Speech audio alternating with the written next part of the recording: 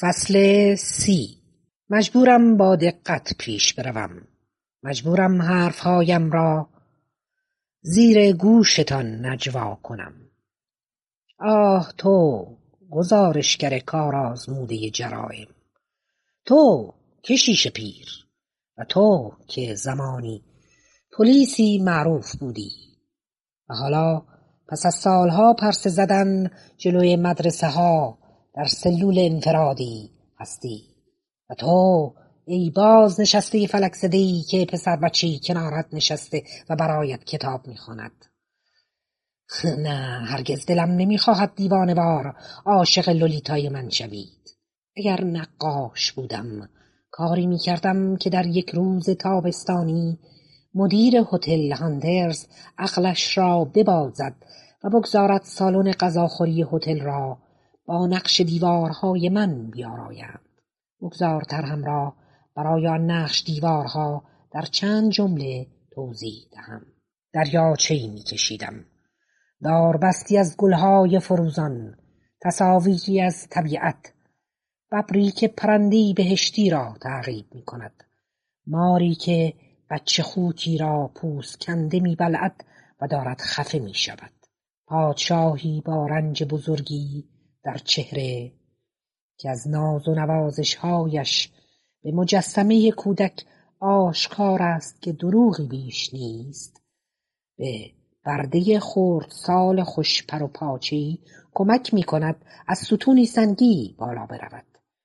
بیضه‌های تابناکی که مثل پرتوهای بالا رونده از گرامافون‌های سکه‌ای رنگارنگند و نقاشی از همه کارهایی که بچه‌های کلاس 5 و 6 در اردوگاه انجام می‌دهند.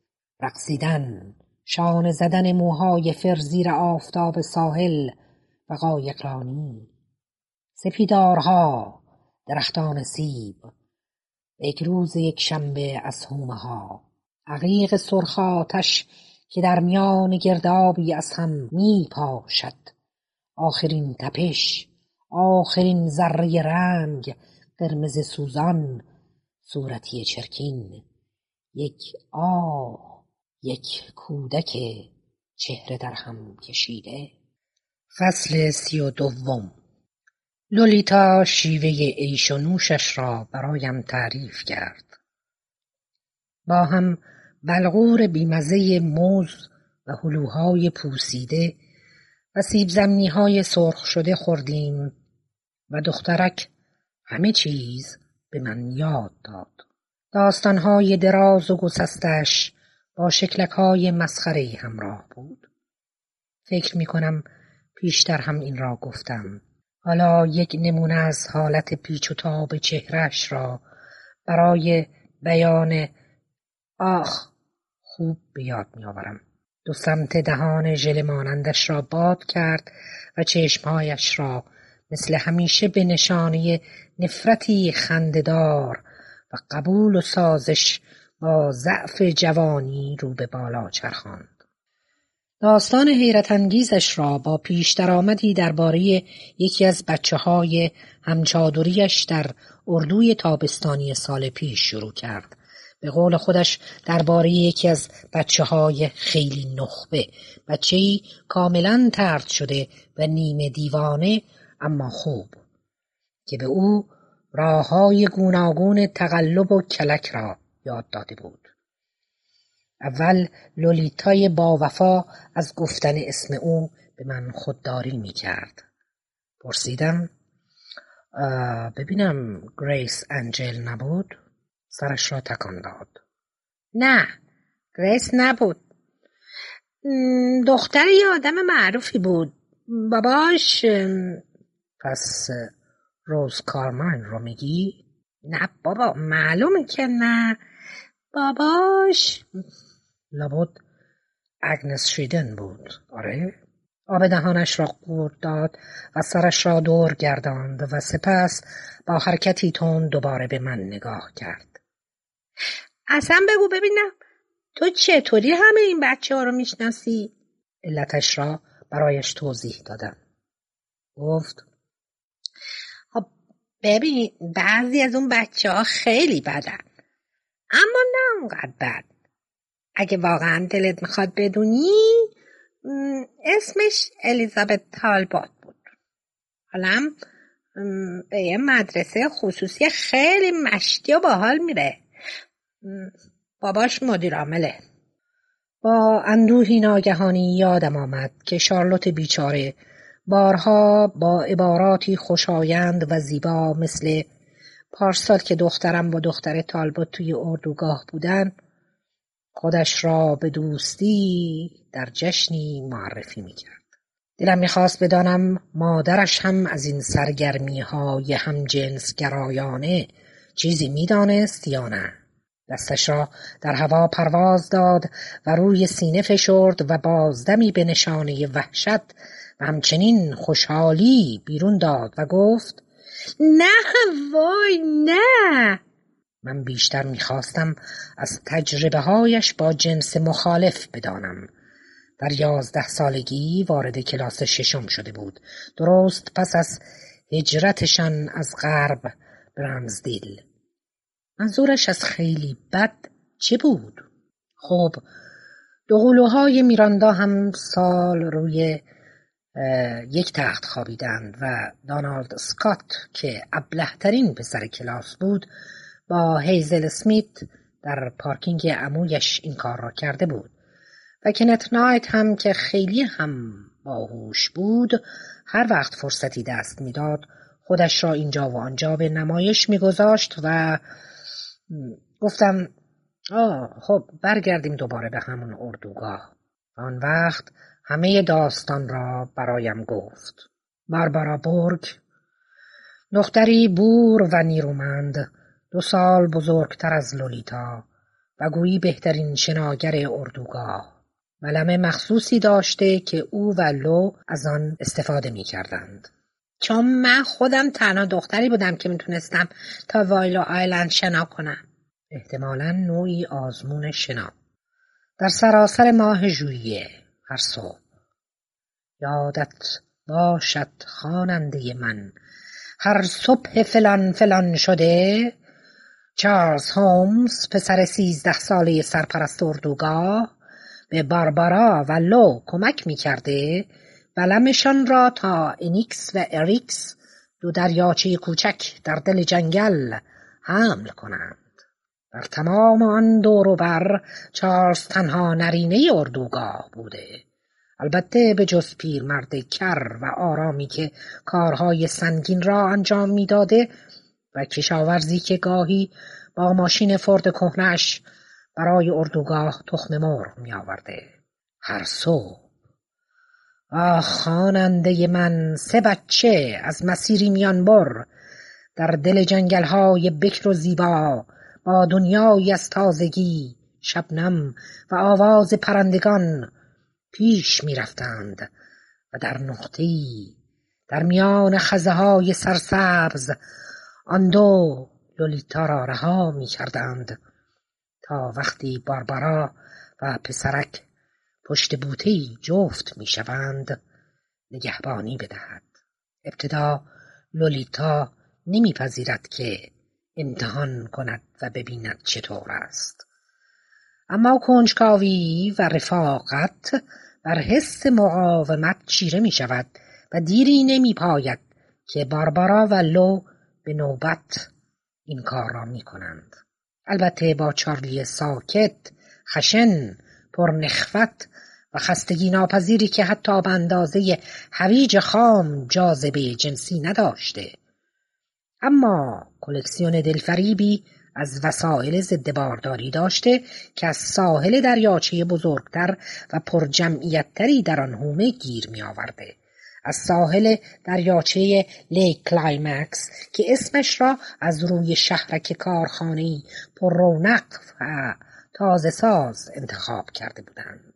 گرچه لولیتا اعتراف می کرد که برایش نوعی خوشگذرانی بود و برای شخصیتش خوب، خوشحالم که نسبت به افکار و رفتار چارلی دیدگاهی بسیار تحقیرآمیز داشت. از سوی دیگر مزاجش هم از آن اهریمن کثیف برانگیخته نمی‌شد. در حقیقت به رغم خوشگذرانی بیشتر گیج و متحیرش کرده بود. دیگر نزدیک ساعت 10 بود. میل جنسیم فرو کشیده بود و برانگیخته از روز دردآلود و ملال انگیز حس گرفته نفرت بر من سایه افکنده و درون جمجمه‌ام هیاهو به راه انداخته بود. لولیتای برنزه برهنه و ظریف با دمپایی‌های نوعی که رویش گربه خزدار بود، دو دست به کمر پاهایش را از هم باز گذاشته و پشت به من ایستاده بود. آسن سفید و باریکش رو به من بود و صورت اخمالودش رو به آینه در و توی آینه قفل در شکلک بیمزه‌ای در می آورد. از راهرو صدای پچ پچ خدمتکارهای سیاه می آمد. سپس کسی آرام سعی کرد در اتاق ما را باز کند. از لو خواستم به حمام برود و تنش را خوب با صابون بشوید. تخت خواب بدجوری آشفته بود و پر بود از خرده‌های سیب زمینی‌های سرخ کرده.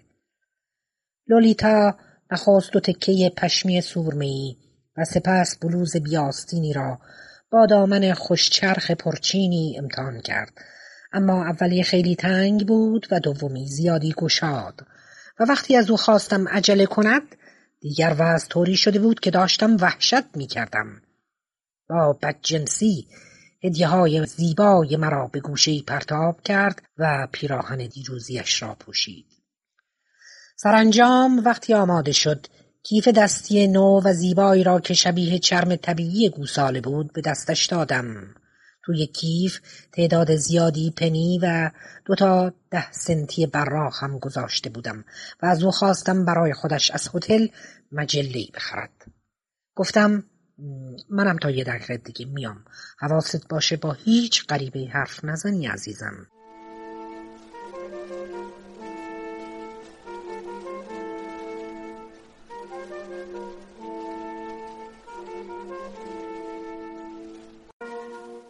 فصل 31. هدفم از توضیح اینها این نیست که باری دیگر در این حال و روز بدبختی بیپایان کنونیم مرورشان کنم، بلکه میخواهم در آن دنیای غریب، وحشتناک و دیوانه کننده، دنیای عشق نیمفتی، بخش جهنم را از بخش بهشت جدا کنم. جایی زشت و زیبا در هم می‌آمیزند و این مرزی است که می‌خواهم مشخص کنم، ولی احساس می‌کنم در این مرزبندی کاملا ناکامم. چرا؟ این بند از قانون را که دختری می‌تواند در 12 سالگی ازدواج کند کلیسا پذیرفته است و هنوز هم در برخی از کلیساهای آمریکا اجرا می شود. در بقیه جاهای دنیا هم 15 سالگی سن قانونی برای ازدواج دخترهاست. اگر احمق 40 ساله‌ای که کشیشی گناهانش را بخشیده و تا مرز ترکیدن باده نوشیده لباس خیس عرقش را درآورد و خودش را تا ته در عروس کم سنش فرو کند، چنین چیزی در هیچ کدام از 2 نیم کره زمین خلاف و خطا به شمار نمی آید.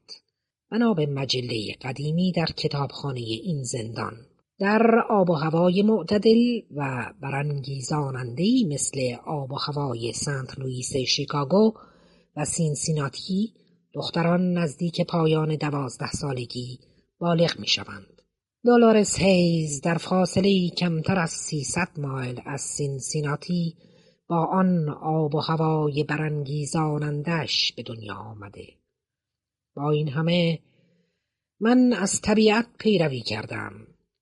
راستش سگ تازی وفادار به طبیعتم. پس چرا نمیتوانم خودم را از این وحشت رها کنم؟ آیا او را از شکفتن محروم کردم؟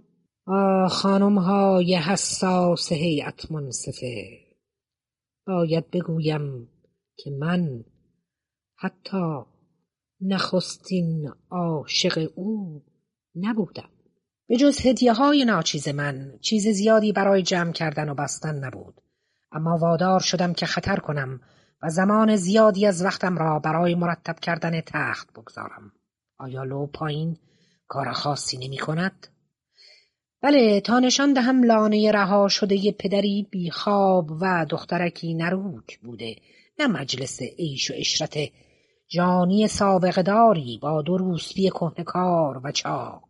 سپس لباسهایم را پوشیدم و از پادوی موسفید خواستم بیاید بالا و ساک‌ها را ببرد. همه چیز خوب بود.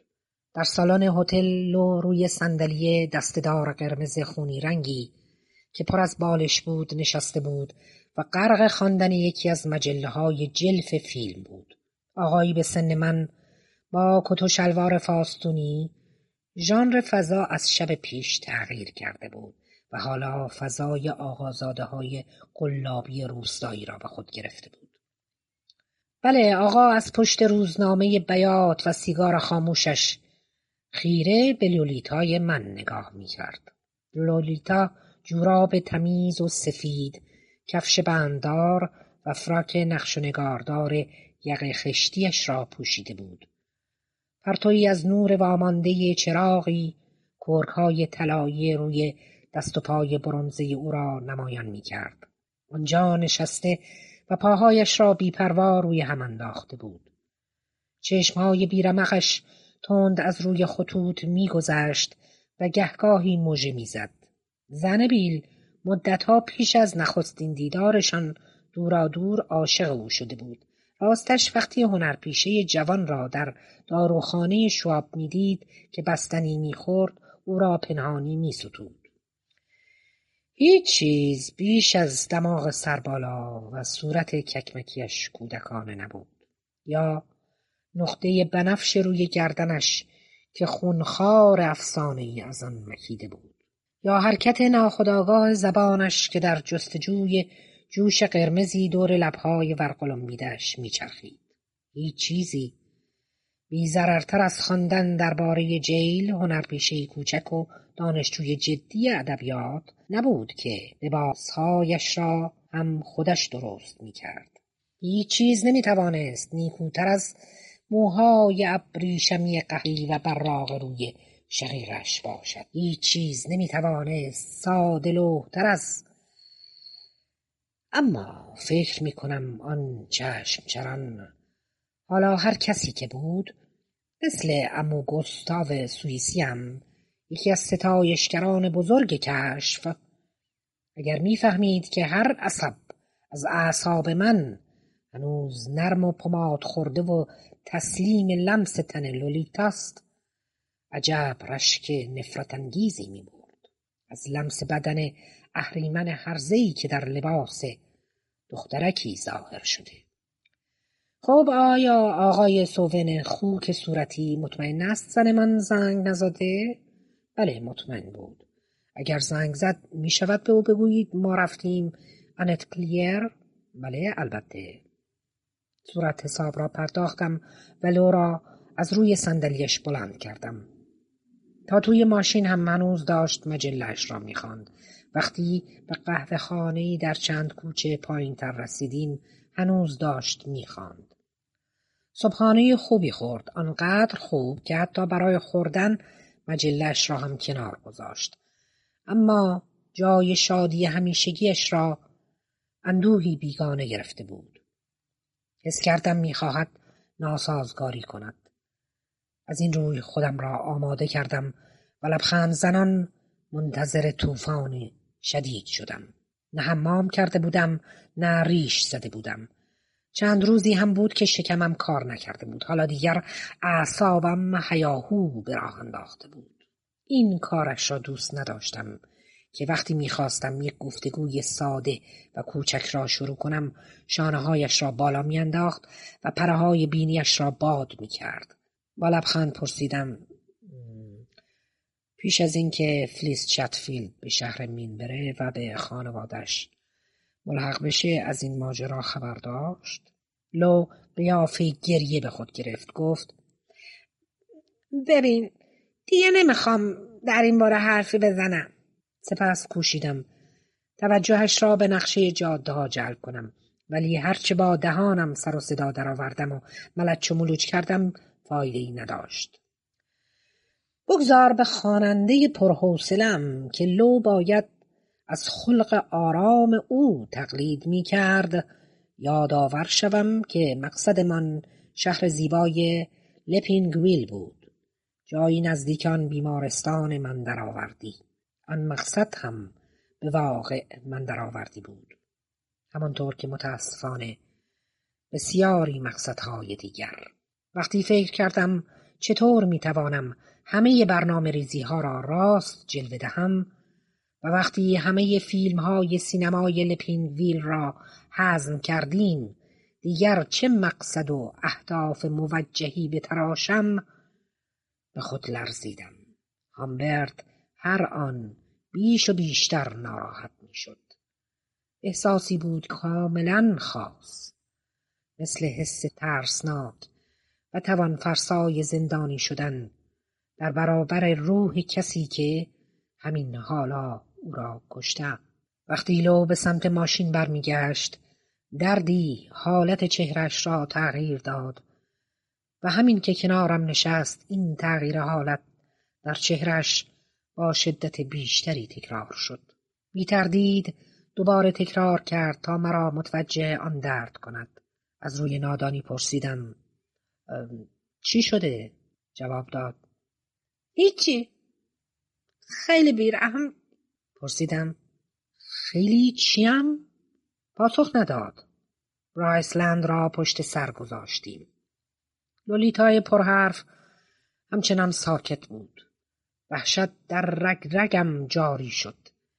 این بیچاره بچه یتیم است، بچه‌ای تنها، یک بیکس مطلق که با بزرگسال گنده و بدبویی در همان صبح 3 بار رابطه جنسی داشته. حالا آیا آن رویای دیرینه از انتظاراتم پیشی گرفته بود یا نه؟ دست کم این بود که از مرزش فراتر رفته و به کابوس تبدیل شده بود. خیلی بی‌دقت، احمقانه و پست عمل کرده بودم.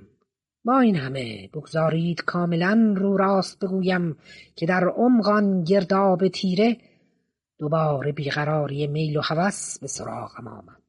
چقدر اشتهایم برای آن نیمفت بدبخت هیولایی بود. همین که جاده‌ای فرعی و زیبا پیدا کردم تا ماشین را در آرامش پارک کنم، با درد شدید ناشی از احساس گناه، با درد توانفرسای ناشی از این فکر که آیا روحیه‌اش مرا از برقراری یک رابطه عشقی دیگر با او باز خواهد داشت، در هم آمیخت. به عبارت دیگر هامبرت بیچاره سخت ناراحت بود و همینطور که یک سر و بیهوده به سمت لپینگویل میراند خودش را شکنجه میداد تا موضوعی برای مسخره بازی بیابد و جرأت کند رو به بغل دستیش برگردد. اما سرانجام خود او سکوت را شکست. آخ، سنجاب له شده. واقعا که خجالت داره. گفتم بله واقعا. هامبرت مشتاق و امیدوار. لو ادامه داد پامپ بنزین بعدی نگه دار. میخوام برم دستشویی. باشه، هر جا تو بخوای نگه میداری. سپس به محض رسیدن به بیشه‌ای زیبا، خلوت و پرنخوت، به نظرم بیشه درختان بلوط بود. هرگز نفهمیدم چطور درختان آمریکایی تا این اندازه بزرگ میشوند که گذر ما سرخس‌های سرخ سمت راستش را به این سمت آن سمت می‌گرداند و صدای گذر شتابان اتومبیلمان را باز می‌تاباند. پیشنهاد دادم شاید بهتر باشد. لولیتا با صدای تیز داد زد برو. باشه میرم، سخت نگیر. آهسته، 4 پای بیچاره، آهسته. نیم نگاهی به او انداختم. شکر خدا بچه داشت لبخند میزد. با لبخندی شیرین گفت بدبخت تو رو میگم ای موجود چندشاور، من مثل گل تازه و دست نخورده بودم. حالا ببین چی به سرم آوردی؟ باید به پلیس زنگ بزنم بگم بهم تجاوز کردی. تو کثیف پیرمرد کثیف. آیا شوخی میکرد؟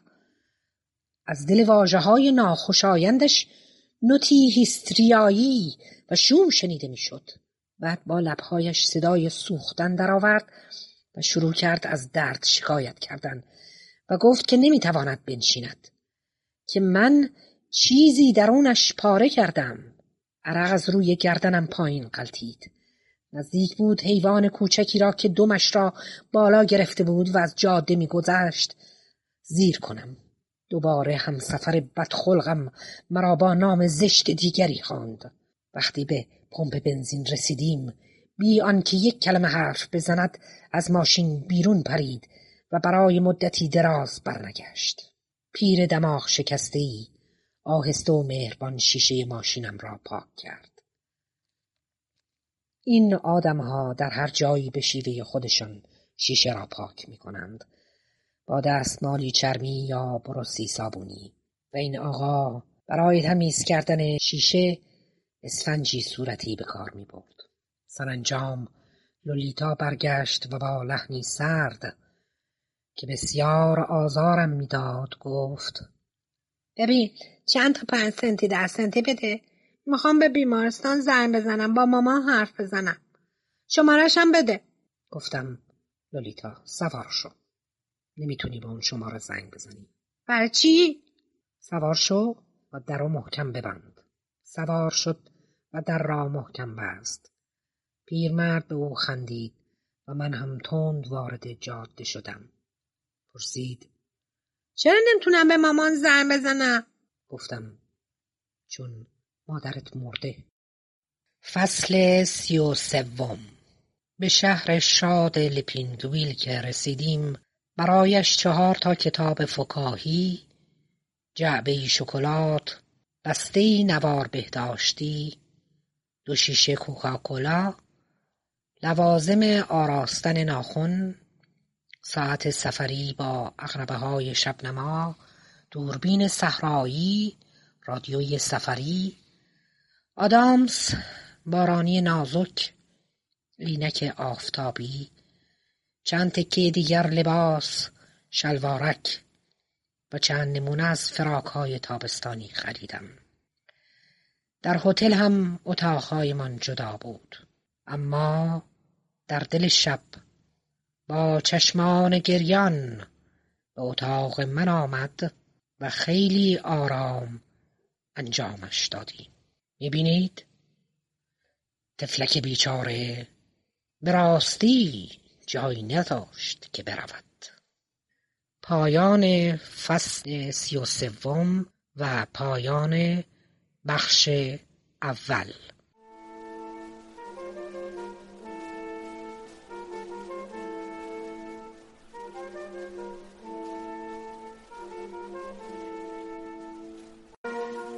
بخش 2 فصل اول. از آنجا سفرهای بیپایان ما به سراسر آمریکا شروع شد. دیری نپایید که متوجه شدم در میان انواع هتل‌ها و مهمانسراها فانکشنال موتل از همه بهتر است. تمیز، مرتب، با خلوتگاه‌های امن، بهترین جا برای خواب، برای بگو مگو، آشتی، عشقبازی نامشروع و سیری ناپذیر. در آغاز وقتی از ایجاد هر گونه شک سخت هراسیدم، از صمیم دل حاضر بودم هزینه اتاقهای 2 واحدی با 2 تخت 2 نفره را هم بپردازم. وقتی 2 اتاق از هم مجزا نبودند و فقط تقلیدی ریاکارانه از 2 اتاق خصوصی بودند، چون نیم دیوار چوبی اتاق را به 2 لانه عاشقانه متصل به هم تقسیم می کرد، ماندم به چه منظور این گونه برنامه ریزی می کردم. اما رفته رفته که از احتمال رخداد بی‌بندوباری‌های شرافتمندانه در این گونه اتاق‌های دوبخشی باخبر شدم، مثلا 2 زوج جوان که با خوشنودی جفتشان را تاخت می‌زنند، یا کودکی که خودش را به خواب می‌زند تا زیر و بم‌های سری اتاق دیگر را بشنود، گستاخ‌تر شدم و گهگاهی اتاقی با 1 تخت و 1 تخت خواب تاشو یا تخت خواب 2 نفره کوچک، سلول زندان یا بهشتی با کرکره‌های بسته زرد می گرفتم تا در پنسیلوانیای بارانی رویای ونیز و آفتاب تابانش را بیافرینم.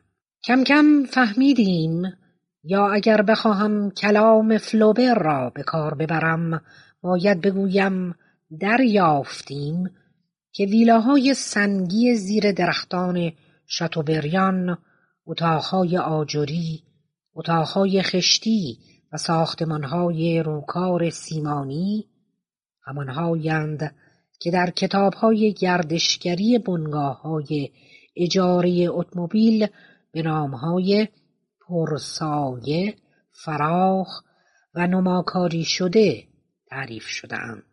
اتاقهای چوبی که از چوب کاج پرگره ساخته شده بودند و به رنگ قهوه‌ای طلایی بودند، لولیتا را به یاد استخوان‌های مرغ سرخ شده می‌انداختند.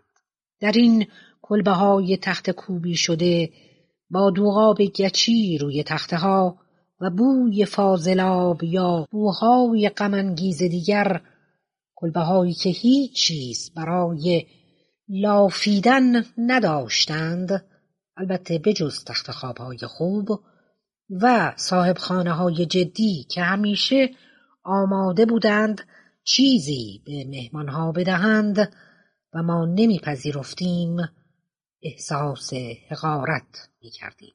کم کم دریافتیم که چه عیش شاهانه‌ای. این اسمهای تکراری اغوا کنندند، مثل موتل سانست، ویلای یوبیم، باغ‌های هیلکرست، باغ‌های پاین ویو، باغ‌های مونتین ویو، باغ‌های اسکایلاین، باغ‌های پارک پلاژا، گرین ایکرز یا باغ‌های مکس. گاهی هم بر سردر یا جلوی این مسافرخانه‌ها جمله‌ای نوشته بودند، مثلا قدم بچه‌ها بر سر چشم ما، یا ورود حیوانات دستآموز آزاد است، قدم شما سر چشم ما، ورود شما آزاد است. حمام‌ها بیشتر اتاقک‌های کاشیکاری شده‌ای بودند با مکانیزم‌های گوناگون آبفشانی، اما با ویژگی سرد و گرم کاملاً یکسان. هنگام حمام کردن ناگهان آب یا داغ میشد یا یخ میکرد، بسته به این که همسایت شیر آب سرد حمامش را باز کرده یا شیر آب گرم را، و تو را از حرارتی که با دقت تنظیم کرده بودی محروم میکرد. در برخی موتل‌ها بالای توالت که روی مخزن آبش به گونه‌ای غیر بهداشتی حوله‌های تاشو گذاشته بودند، هشداری چسبانده بودند و از مسافرها می‌خواستند در کاسه توالت آشغال، قوطی آبجو، پاکت و نوزاد مرده نیندازند. در برخی دیگر زیر شیشه روی میز کاغذهایی بود با این مضمون: کارهایی که در این مکان می شود انجام داد، مثلا اسب سواری. سوارکارهایی را می بینید که در راه برگشت از گردش‌های رویایی زیر مهتاب شبانه به این سمت می آیند. لولیتای غیر رویایی با ریشخند گفت: اغلب ساعت 3 صبح. کم کم دریافتیم که چه آدم‌های جور و جوری مدیر متل‌ها می‌شوند. مردها بیشتر مجرم اصلاح شده، معلم بازنشسته یا تاجر ورشکستند و زنها با رفتارهای مادرانه، اولیا مخدرهای قلابی و مادام نما. گاهی هم در دل شبهای داغ و شرجی قطارها با صدایی سوزناک و بدشگون، با صدای آمیخته از قدرت و هیستری جیغ می‌کشیدند. هیچ وقت به خانه‌های گردشگری یعنی خویشاوندان روستایی آرامگاه‌ها نمی‌رفتیم. خانه‌هایی با اتاق‌های کوچک و سنتی اشراف مآب و بی حمام، با میز توالت‌های پرنقش و نگار سفید و صورتی و دلگیر کننده و عکسایی از بچه‌های خوشپوش خانم صاحب خانه. گهگاهی هم تسلیم خواسته لو می شدم و به هتل‌های واقعی می رفتیم.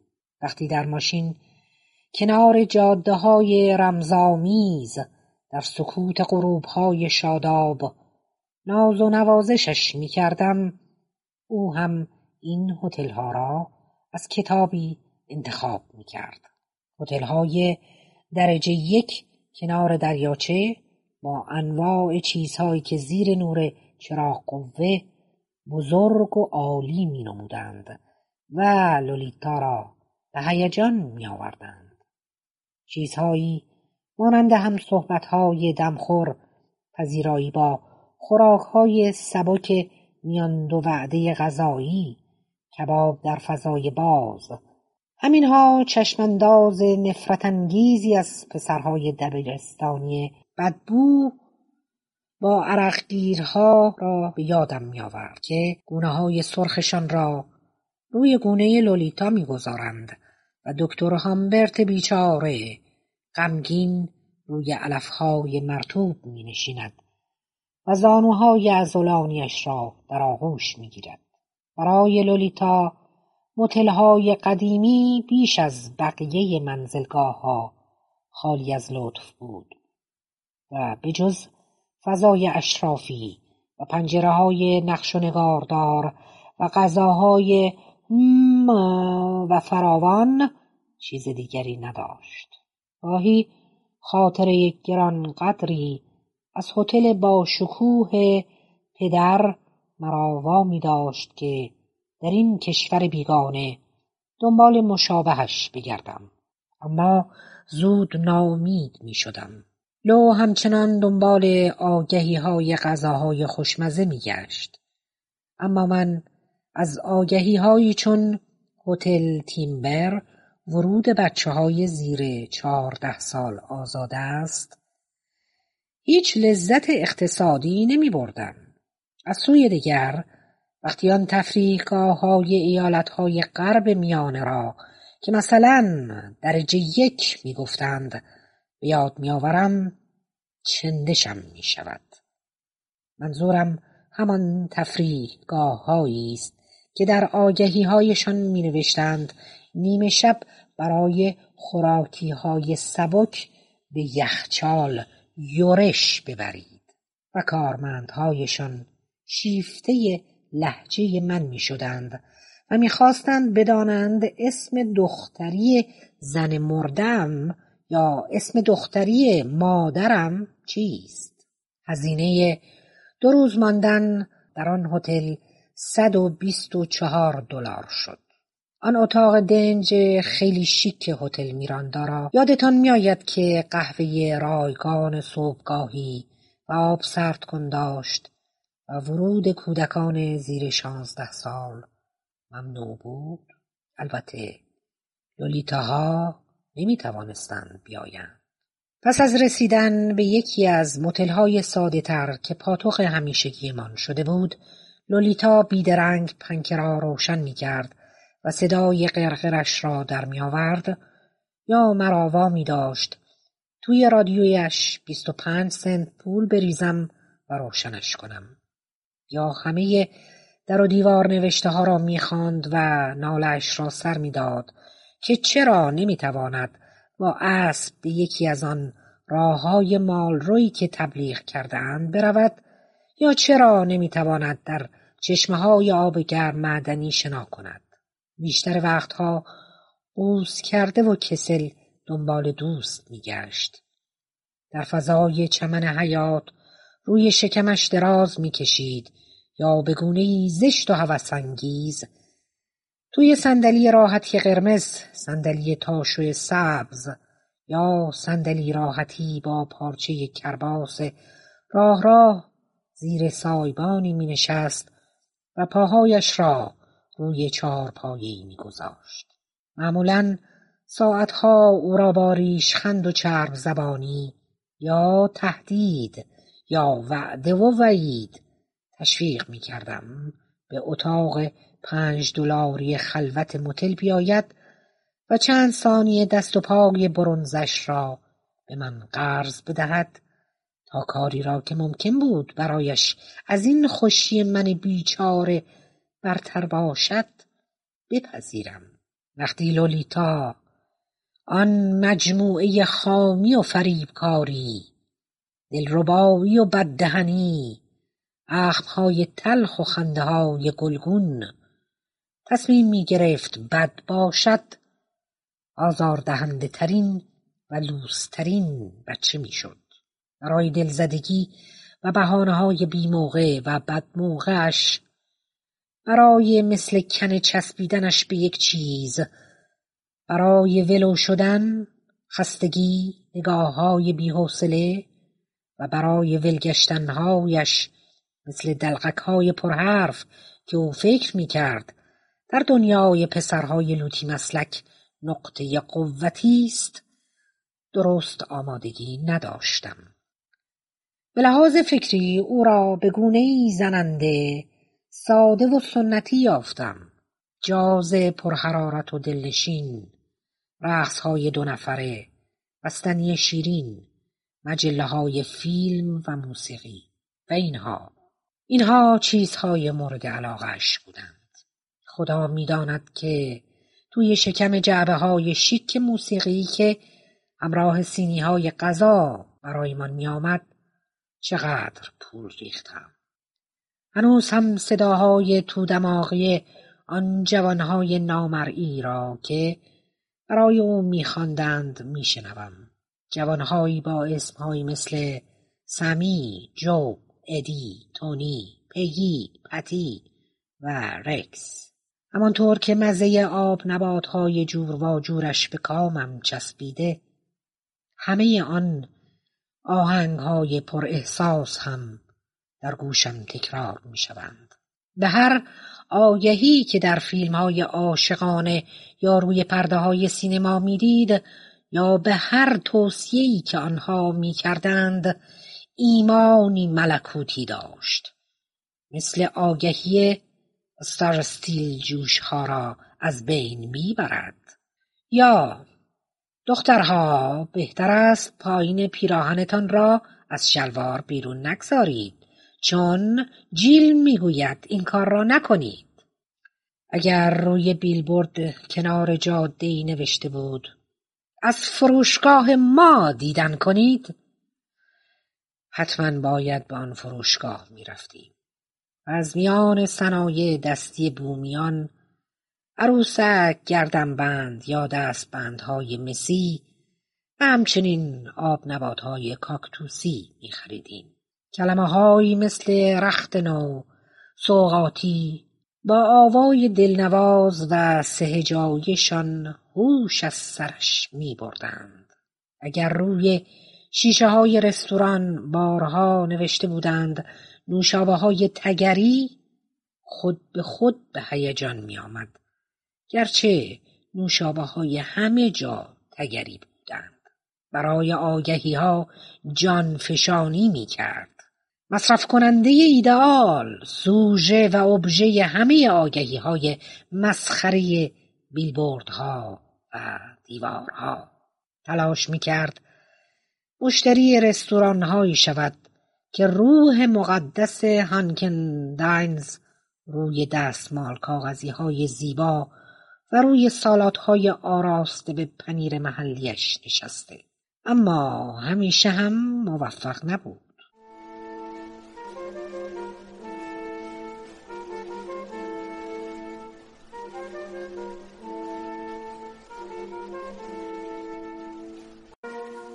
آن روزها هنوز هیچ کداممان به حق سکوت نقدی فکر نکرده بودیم. حق و سکوتی که بعدها مرا از نظر روحی و او را از نظر معنوی نابود کرد. آن روزها 3 شیوه دیگر به کار می بردم تا خلق و خوی ناسازگار معشوقه کرکدارم را تا اندازه‌ای پذیرفتنی کنم.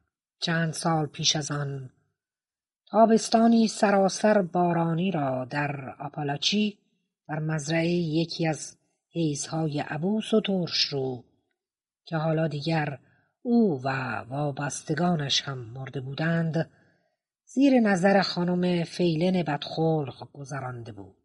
مزرعه هنوز در پایان جاده خاکی در راسته مزرعه‌های چند جریبی ذرت بر لبه جنگلی خالی از گل بود و 20 مایل از نزدیکترین دهکده فاصله داشت.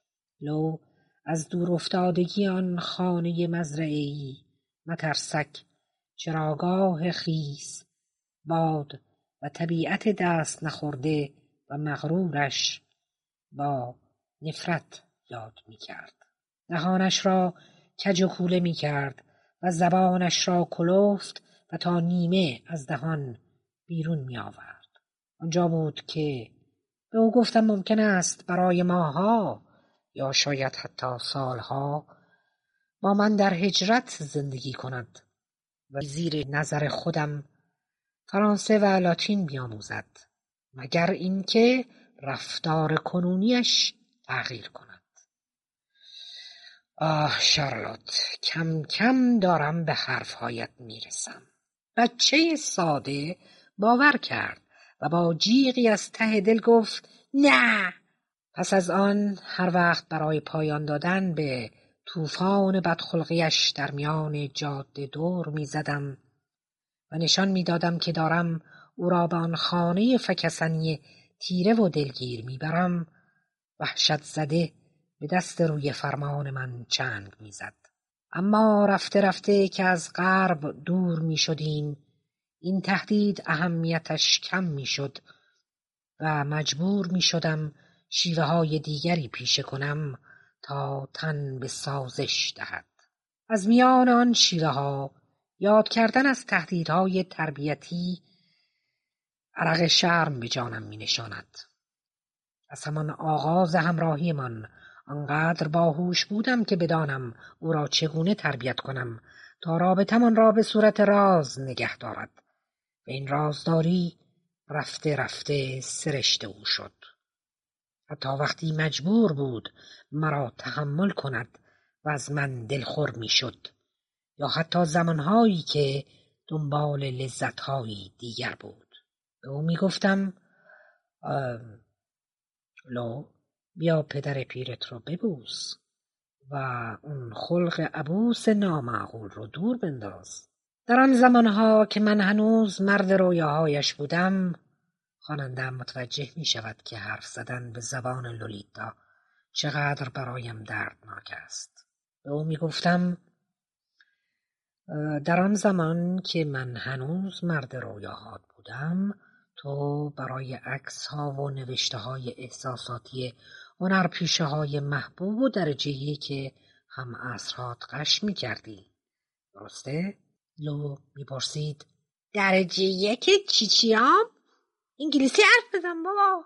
و به این باور بود که آن ستاره‌های محبوب و عزیزش مثل هامبرتند. اما حالا فقط برای او پیرمردی بودم. پدری خیالی و پیر که از دختر خیالیش مواظبت می کند. دولورس عزیزم، هدف من این است که تو را از همه حوادث وحشتناکی که در پسکوچه ها و میان انبارهای زغال برای دختر بچه ها رخ می دهد یا همانطور که خودت هم خوب می‌دانی اتفاقهایی که در سفیدترین روزهای تابستان در باغ‌های توت سفید اتفاق می‌افتد حفظ کنم. رغم همه مشکلات من همچنان از تو پرستاری و سرپرستی خواهم کرد و اگر دختر خوبی باشی امیدوارم به زودی دادگاهی این سرپرستی را قانونی کند. اما دولارس هیز، بهتر است این واژه قانونی را فراموش کنیم. این واژه همان باری را دارد که واژه‌های زندگی زناشویی شهوانی و هرزه در خود دارند. من آدم جانی، روانی و مجرم جنسی نیستم که در کنار کودکی به آزادی‌های ناشایست برسم. گوش کن، او که تو را بی سیرت کرد چارلی هولمز بود. من درمانگرم. من بابایی تو هستم. نگاه کن، اینجا یک کتاب علمی دارم درباره دختران کم سن.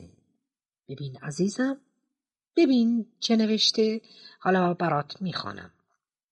یک دختر طبیعی. توجه کن، میگوید یک دختر طبیعی معمولاً همه تلاشش این است که پدرش را خوشحال کند. او در پدر نشانی از مرد آرزوهای گریزپایش را می‌بیند.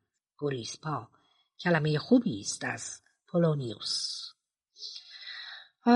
و مادر عاقل، مادر بیچاره تو عاقل بود اگر زنده بود.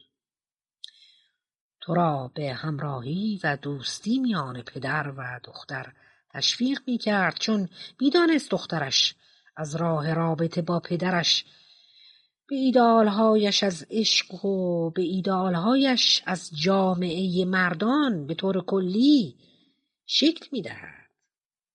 خب دولارس، ببخش که به این سبک پیش پا افتاده حرف میزنم.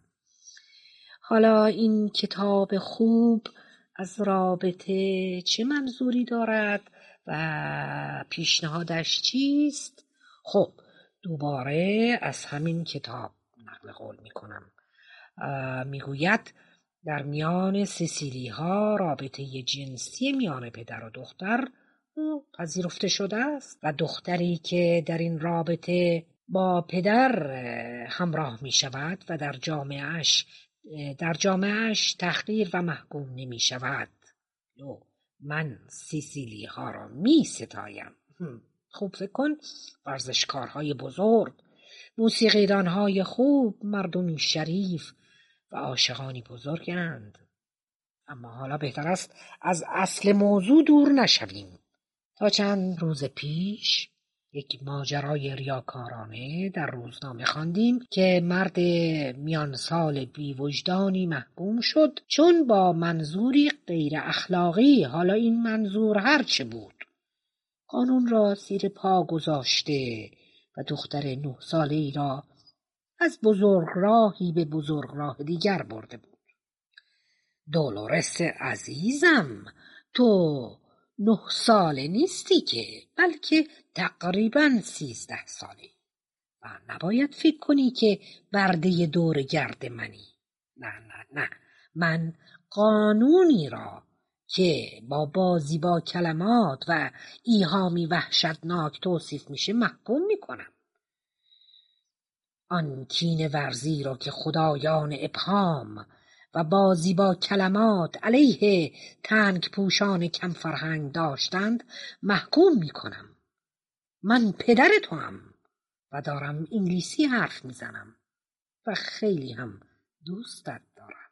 خب این را هم بگذار روشن کنیم که اگر توی خردسال مقصر شناخته شوی که در هتلی آبرومند آبروی مرا لکه‌دار کردی، اگر به پلیس شکایت کنی مثلا که من تو را دزدیدم و بی‌ناموست کردم، دولارس میدانی چه اتفاقی میافتد؟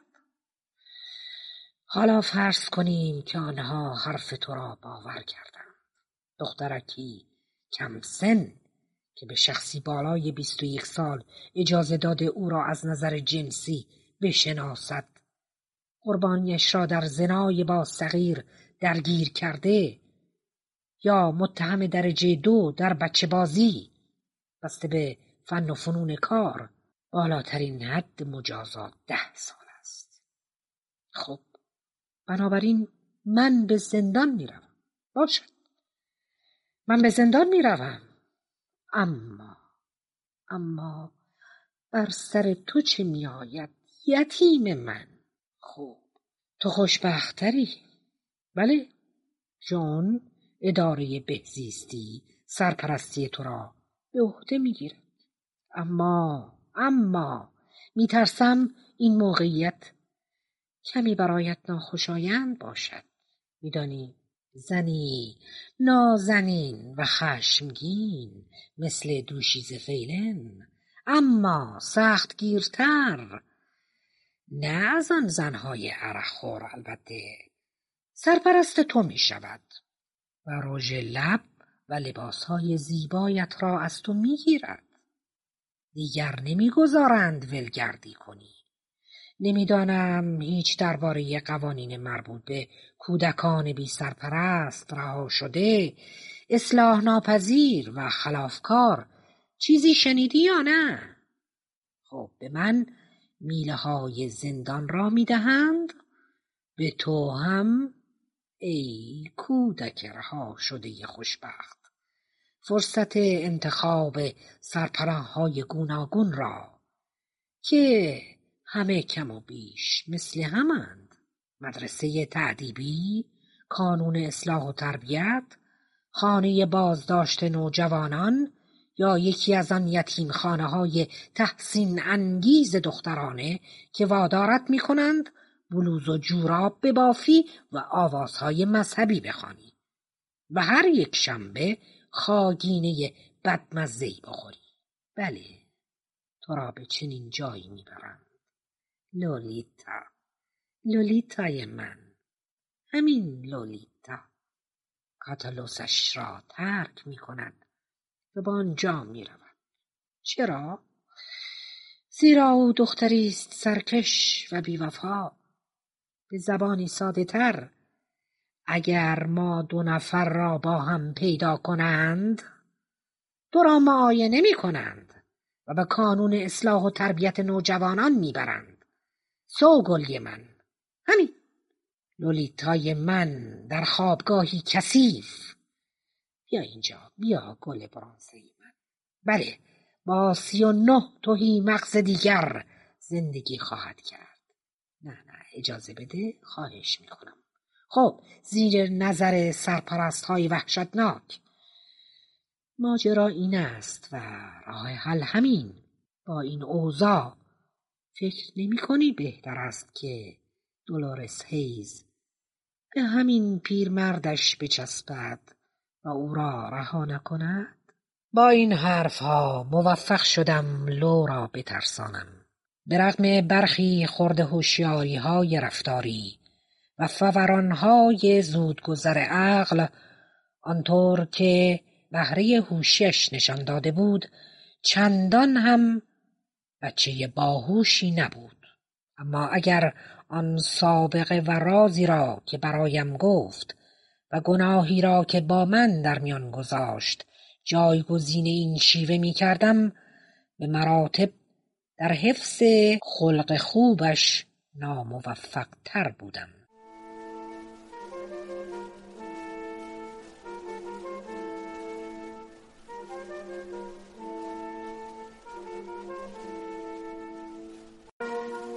هر روز صبح در تمام مدت سفر 1 سالمان مجبور بودم چشماندازی جالب بیافرینم. نکته خاصی از زمان و مکان پیش رویش بگذارم تا چیزی برای دلخوشی داشته باشد و تا وقت خواب دوام آورد. وگرنه در صورت نداشتن هدفی نگهدارنده و تعیین کننده، روزش کسل و خراب می شد. هدف پیش رو هر چیزی می توانست باشد. مثلا فانوسی دریایی در ویرجینیا، غاری طبیعی در آرکانزاس که به قهوه‌خانه‌ای تبدیل شده بود، کلکسیون 7 تیر یا ویولون در جایی در اوکلاهاما، نمونه‌ای از غارهای مقدس در لوئیزیانا، عکس‌های رنگ رو رفته دوره استخراج معدن در موزه پارک راکی مونتن یا هر جایی دیگر. فقط باید در مسیرمان هدفی را مشخص می‌کردیم، مثل ستاره‌ای ثابت. حتی اگر هر بار که به هدفمان می‌رسیدیم لو وانمود می‌کرد، حالش از آن به هم می‌خورد.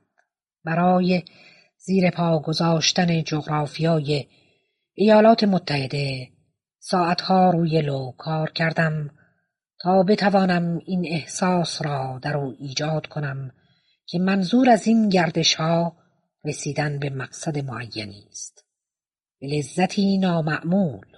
هرگز در زندگیم چنین جاده‌هایی صاف و دلفریب، جاده‌هایی که اکنون پیش روی ما هستند، ندیده بودم. جاده‌هایی گسترده در همه این تکه‌های دیوانه‌وار به هم دوخته شده 48 ایالت آمریکا. همه آن بزرگراه‌های بی‌پایان را با ولع بلعیدی. غرق در سکوت روی زمین‌های شیشه‌ای سیاه سر خوردیم و پیش رفتیم. لو چشمی بینا برای دیدن مناظر نداشت و حتی وقتی من توجهش را به ریزکاری‌های افسون کننده چشماندازی جلب می‌کردم، دیوانه‌وار آزرده می‌شد. خود من هم در آغاز متوجه این ریزکاری‌ها نبودم و مدت‌ها گذشت تا توانستم ظرافت و زیباییشان را در امتداد سفری که شایستگیش را نداشتیم دریابیم. به رغم دریافتی که از تصاویر داریم، زمین‌های پست حومه‌های آمریکای شمالی در نگاه نخست به گونه‌ای سرگرم کننده برایم تکان دهنده بود، زیرا دیدن آنها نقاشی‌های روی پارچه شمعی‌هایی را به یادم می‌آورد که در زمانهای گذشته از آمریکا وارد اروپای مرکزی می‌شدند و آنها را بالای دستشویی‌های مهد کودک‌ها می‌آویختند. نقاشی‌هایی با مناظر سبز روستایی، درختان پرپیچ و تاب در پس زمینه، انبار علوفه، گاوها، جویباری در میان، باغستانی نامشخص با شکوفه‌های سفید شیری و احتمالاً پرچینی سنگی یا تپه‌های سبز گواشی که همه اینها بچه‌های خواب‌آلود را موقع خواب آشفته و شیفته می‌کرد. اما هرچه بیشتر با آنها آشنا می‌شدم، رفته رفته نمای آن مناظر ساده روستایی پیش نظرم عجیب و عجیبتر می‌شد. ورای دشت‌های کشت و کار شده، ورای سقف‌های همچون خانه‌های اسباب بازی، زیبایی‌های بی استفاده آرام آرام پخش می‌شوند و خورشید مایلتاب در دل غباری سفید با تهرنگی از هلوی پوست گرفته بر لبه بالایی ابرهای دو بعدی، رنگی که با مه شناور در دوردست عاشقانه هماغوش می‌شوند، سایه می‌افکند. روی خط افق باید ردیف‌هایی از درختان جنگلی باشد که این گونه سیاه رخ می‌نمایند و در نیم روزهای هنوز داغ بر فراز دشت‌های پوشیده از شبدر ابرهای کلود لورین که از دور دست به دل آسمان نیلی مه‌آلود می‌خزند و فقط بخش توده‌ایشان در برابر پس زمینه رخوتناک بیرنگ نمایان است. شاید هم افق عبوس ال گریکو باشد که باردار بارانهای سیاه است و تصویر گذرای کشاورزان گردن مومیایی و رگه‌هایی از چشمه‌های تندگذر نقره‌ای فام و مزرعه‌های سبز بلال را می‌نمایاند. اینها همه در جایی در کانزاس مثل چتری به رویت باز می‌شوند. اینجا و آنجا در میان این دشت‌های گسترده درختان بسیار تنومند به سمت ما پیش می‌آمدند و در کنار جاده انبوه می‌شدند تا روی میزی سایه‌ای انسان دوستانه بیندازند.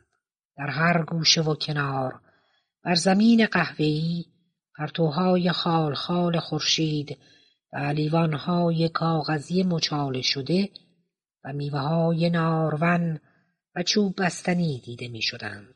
لولیتای آسان پسند من، مصرف کننده بزرگ کالاها و امکانات کنار جاده‌ها، با دیدن علامت دستشویی زنانه مردانه و تابلوهای فروشگاه‌های جان، جین، جک، جیل و غیره افسون می‌شد و من هم در حالی که در رویای هنرمندان غرق بودم به نور پمپ بنزینی که جلوی درختان با شکوه بلوط ساخته بودند خیره می‌شدم یا به تپه‌ای چشم می‌دوختم که از کشت و کاری که وحشیانه پیش می‌آمد تا او را به بلعد می‌هراسید ولی هنوز رام نمی‌شد.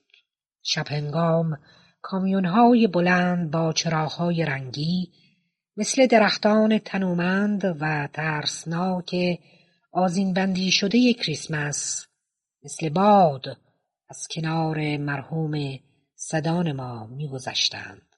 دوباره روز بعد با داغ شدن هوا آسمان کم ابر رنگ آبیش را از دست می‌داد و بالای سرمان ذوب می‌شد.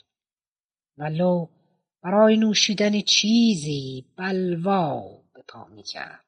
وقتی هم بانه‌ای نوشیدنیش را می‌مکید لب‌هایش شدید تو می‌رفت.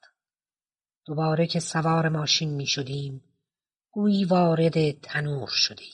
با ماشینی که از دوردست می‌آمد جاده در برابرمان می‌درخشید و شکل جاده و درخشش آن چنان سرابوار عوض می‌شد که برای لحظه‌ای در گرمای غبارآلود آویزان می‌نمود. چهارگوش و بلند. همانطور که به سمت غرب می‌رفتیم اینجا و آنجا بوته‌هایی پدیدار می‌شدند که مرد مکانیک آنها را برنجاسل می‌نامید و سپس لبه مرموز تپه‌های میزمانند و صخره‌های قرمزی که بوته‌های ارس لکه‌دارشان کرده بود. از پی آنها رشته‌ای از کوهی کهری رنگ که رفته رفته رنگش آبی میشد و آبیش رویایی، یا بیابانی با تندبادی پایدار و پر از گرد و خاک و بوته‌های خاکستری خار و پاره‌های بدسیمای دستمال کاغذی که در میان ساقه‌های پژمرده خسک‌های در چنگال باد مثل گل‌های بیرنگ می‌نمودند. گاهی هم در میان جاده گاوی ایستاده بود، بی حرکت، دم به چپ و مژه‌های سفید به راست، و بدین ترتیب همه قوانین رانندگی انسانها را به هم می‌زد.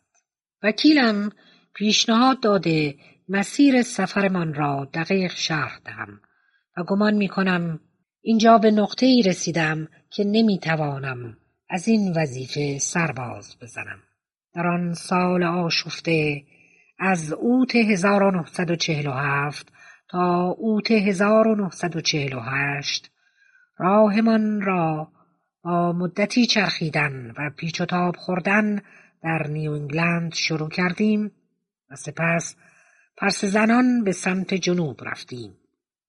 بالا و پایین، شرق و غرب و سرازیر شدیم به اعماق جایی که به دیکسیلند معروف است.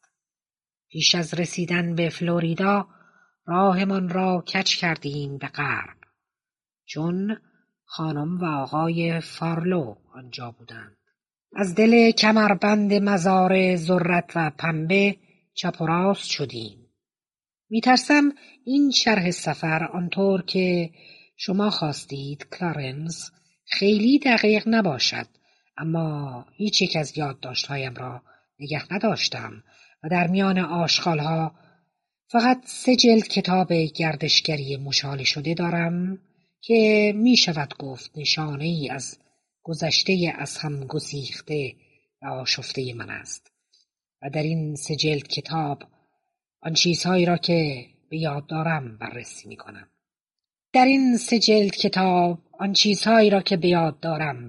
کنم. کوههای راکی را دور زدیم و دوباره دور زدیم. از بیابانهای جنوبی پرسه زنان گذشتیم و زمستان را در آنجا گذراندیم.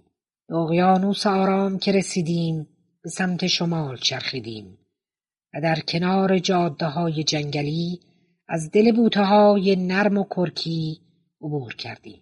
به مرز کانادا نزدیک شدیم و از آنجا در امتداد زمین‌های خوب و بد به سمت شرق رفتیم و به رغم نکوهش‌های گوشخراش لو دوباره به زمین‌های گسترده و بیپایان کشاورزی رسیدیم.